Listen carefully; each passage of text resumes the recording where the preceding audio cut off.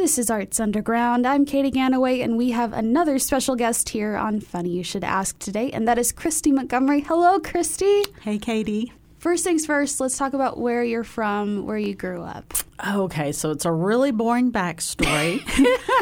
I lived in Madison County my entire life.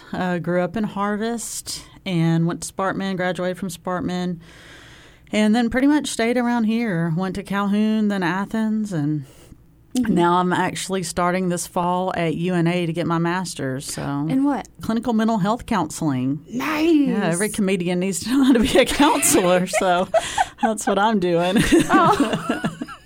Let's talk about how you got into the comedy scene here in Huntsville. In an offhand sort of comment, you talked about how you sort of Midge Maisel it, like from Marvelous Miss Maisel. Can you talk about that? So anybody that's seen the show, she gets left by her husband. She's got 2 young kids. That was kind of my situation. I was, not to bum you guys out, but I was I was married and had one boy, another boy on the way, and husband decided he wasn't feeling it. So it was pretty traumatic, but I had actually got introduced to the comedy scene right before the divorce because my brother-in-law at the time was Guy Frizzell, and he was one of the OG comics in the comedy scene, along with like Sam Ashby, Thaddeus Blake, Scott Eason, Tom Hand, Daniel Coley. So that was around 10 years ago when they were really starting to get Huntsville comedy to become a thing. We only had like one open mic at Copper Top and, a few small shows here and there. I had tried it because my brother-in-law was doing it. I've always loved comedy.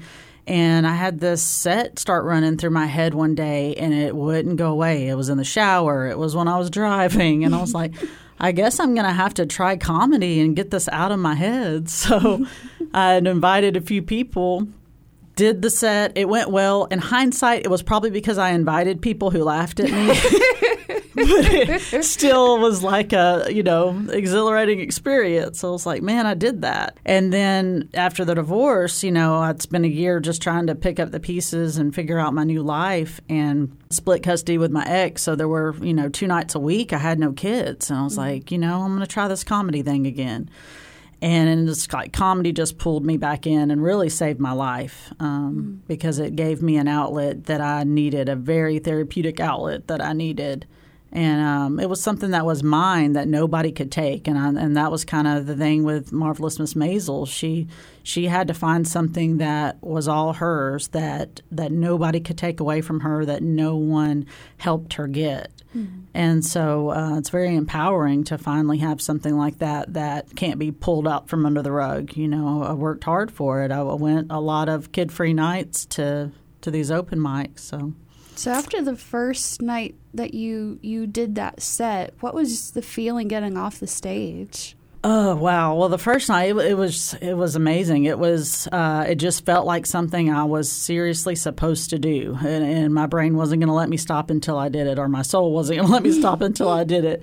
And it was like I was trying to tell myself, oh, that was just a bucket list thing. Okay, I did it. Fine. But I just kept getting pulled to keep getting back on stage. And I think the ebbs and flows with comedy has always been that way for me. I've taken time off here and there, but it lets me know when it's ready for me to get back on stage.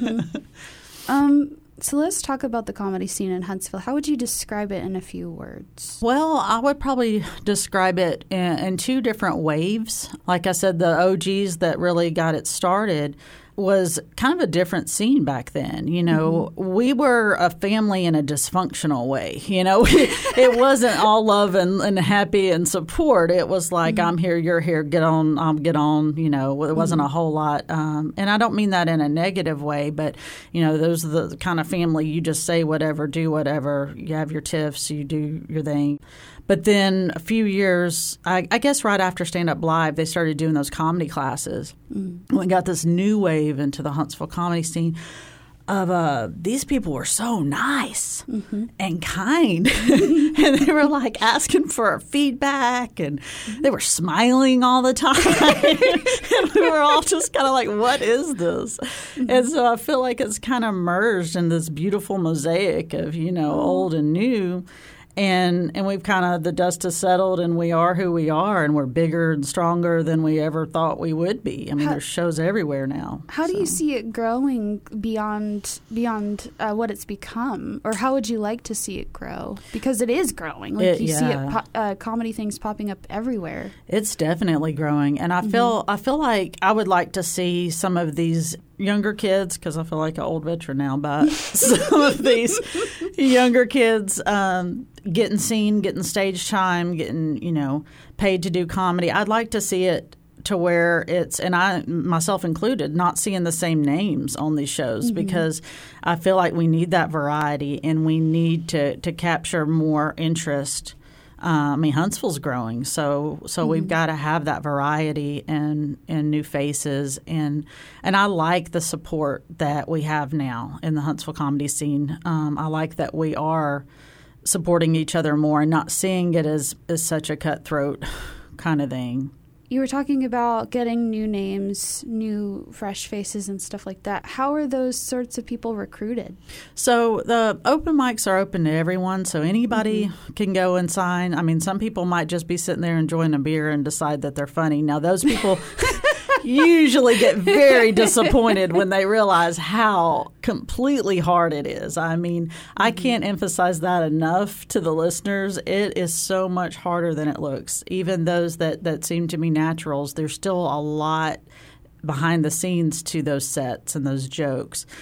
So yeah, anybody can try it, and some people may try it once. Some people, that's the beauty of it. You do it as much or as little as you want to. There's no contract. There's no, you signed with this one, you have to do this. You know, you might get booked, you might not. I've gone through periods where I haven't been booked for 4 or 5 months, and then I've gone through periods where I have 4 shows in 2 months.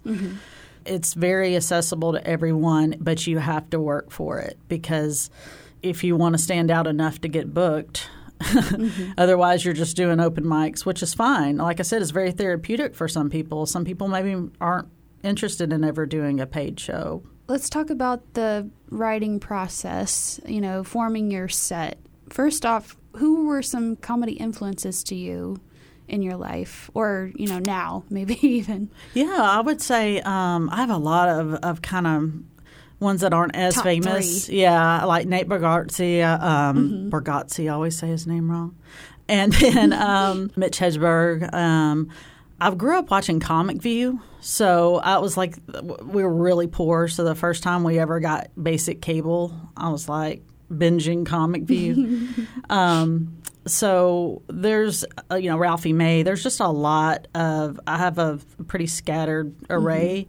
How did they influence your style of comedy? Honestly, I don't know that they did, because I never set out to do comedy. Right. And I'm a storytelling comic. So the writing process for me has always come to me instead of me going to it.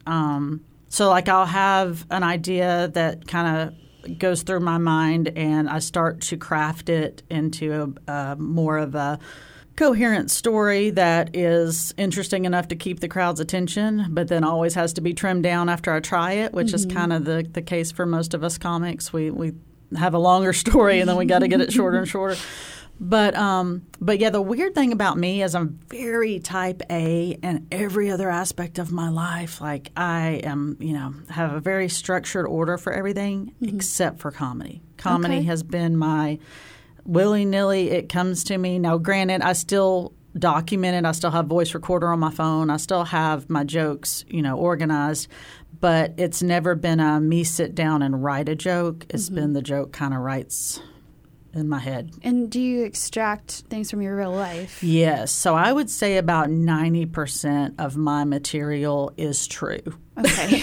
Are there boundaries that you just don't cross, or is everything kind of fair game? Or there's definitely boundaries, and some of them we've all learned the hard way. Like I have, I had a joke about like growing up and thinking I was so cool and thuggish because I like had a black boyfriend and I was this and that, and it's like, yeah, that joke was funny to me, and I knew it was well-mean, but in the end, it did not portray itself that way, and it's like, wow. I would never, ever want to come across in any kind of way to where it seemed like I was throwing, I don't know, being culturally insensitive in any way. Mm-hmm. And so in my mind, I take those boundaries seriously, and I've learned from them. And I see other comics stumble on other cultural sensitivity issues where they have to pull back and say, oh, I thought that would go okay, and it didn't. Mm-hmm.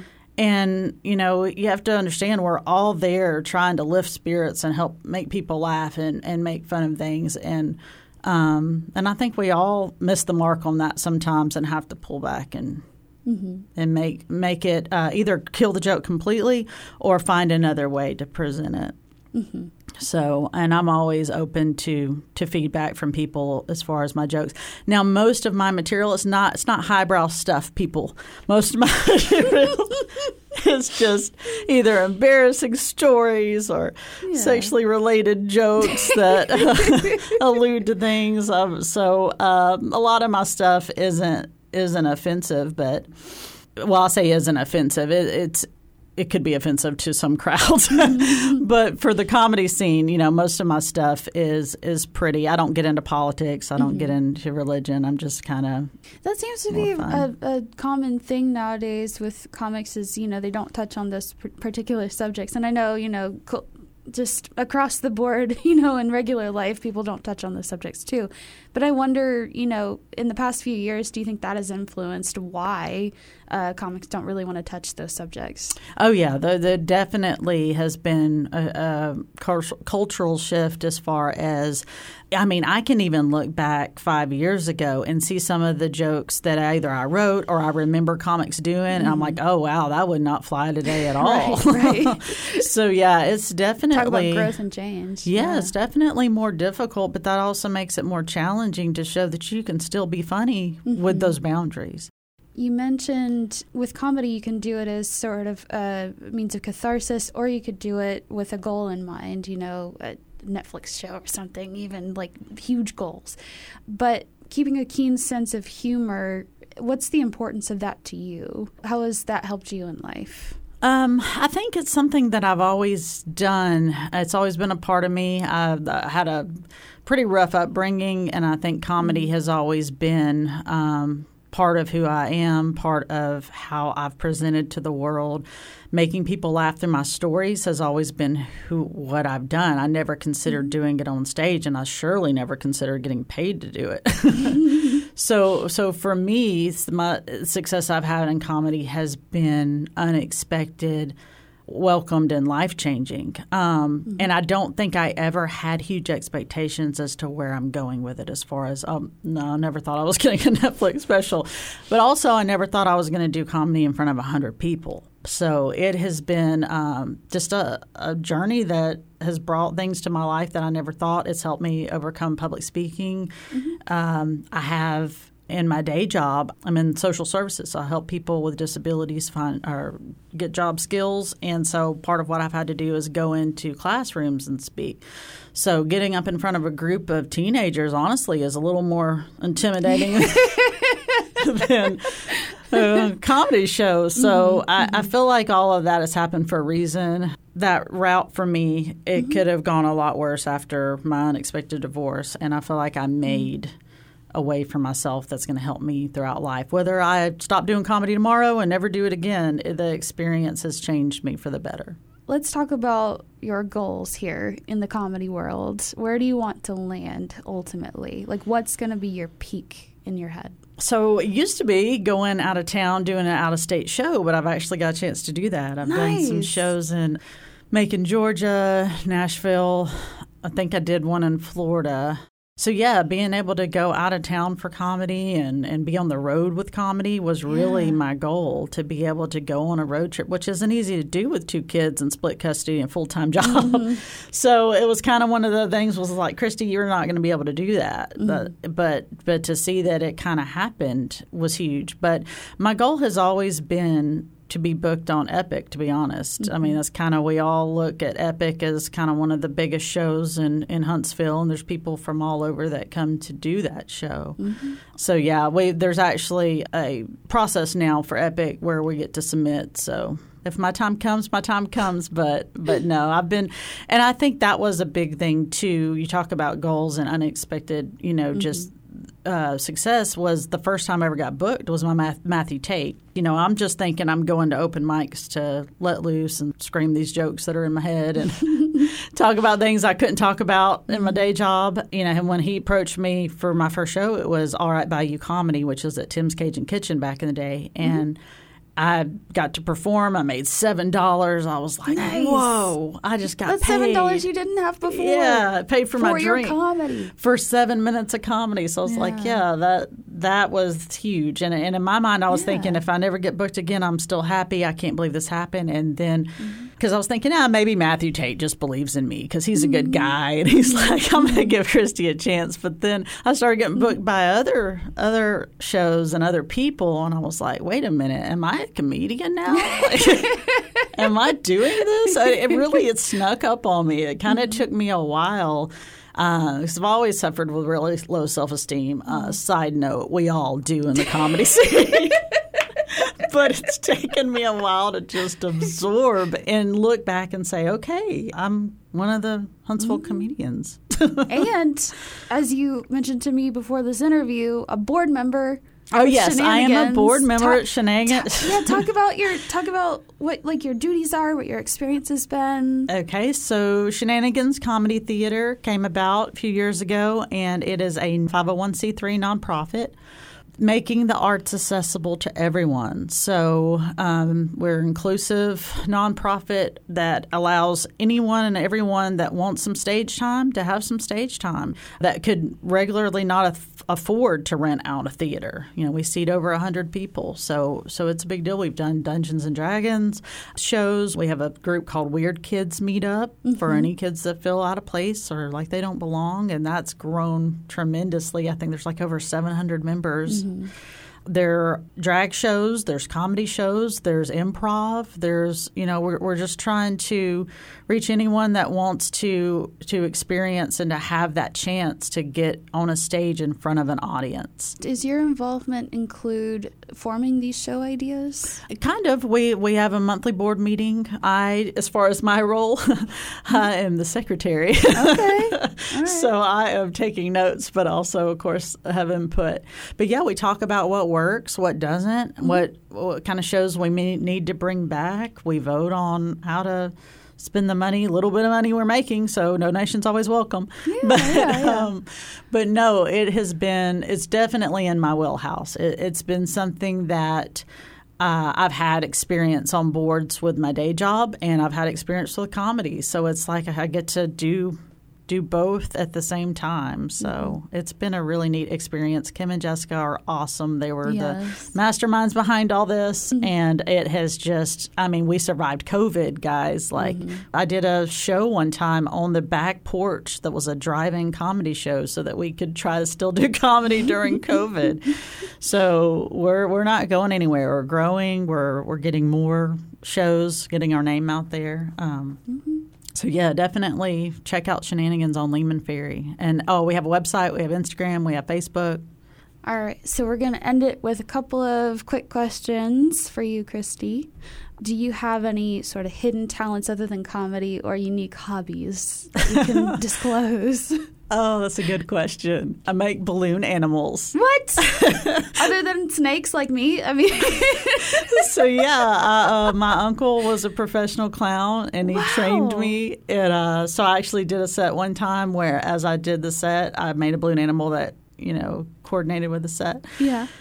So make balloon animals. I'm a reptile enthusiast. I have snake, lizards. Love reptiles. I used to be the reptile specialist at Petco in my 20s. That's cool. We think any other special talents is I can't sing or dance. That may be it. But you can take care of reptiles and I can't. So there's that. So that would probably be the one that comes to mind. That's the weirdest hobby. The snakes and the balloon animals are not one that you hear a lot, I guess. No, not at all. I think that's cool. What is your favorite corny joke, like a dad joke or popsicle stick joke or something like that? Oh, gosh. That's a hard question because I do not care for those jokes. And, man, I'm going to have to say N.A. Okay, not applicable. And so we'll close it out. Do you have any gigs or shows that you'd like to talk about coming up for yourself or projects or shenanigans? I was going to say, my final shout out kind of thing would have to go to Ogre, who, if you haven't seen Ogre do comedy, you've got to see Ogre do comedy. But he is a blind comic in our Huntsville comedy scene. I mean, he can see a little bit, but not much. And he's a real good friend of mine. He's a very talented comedian, and he helped me get booked for a lot of shows these past couple of years. So he needs a ride. He can't drive, and he would get me booked. So it was a good situation, good scenario. However, with life being crazy and hectic, I had to fire my free agent and tell him I'll do what I can. But I do have a show, like I was saying, Awesome Comedy Hour, August 5th. And that is at the Open Bottle in Madison. So come check it out. Thank you for having me. Yeah, thank you, Christy, for being here on Funny You Should Ask.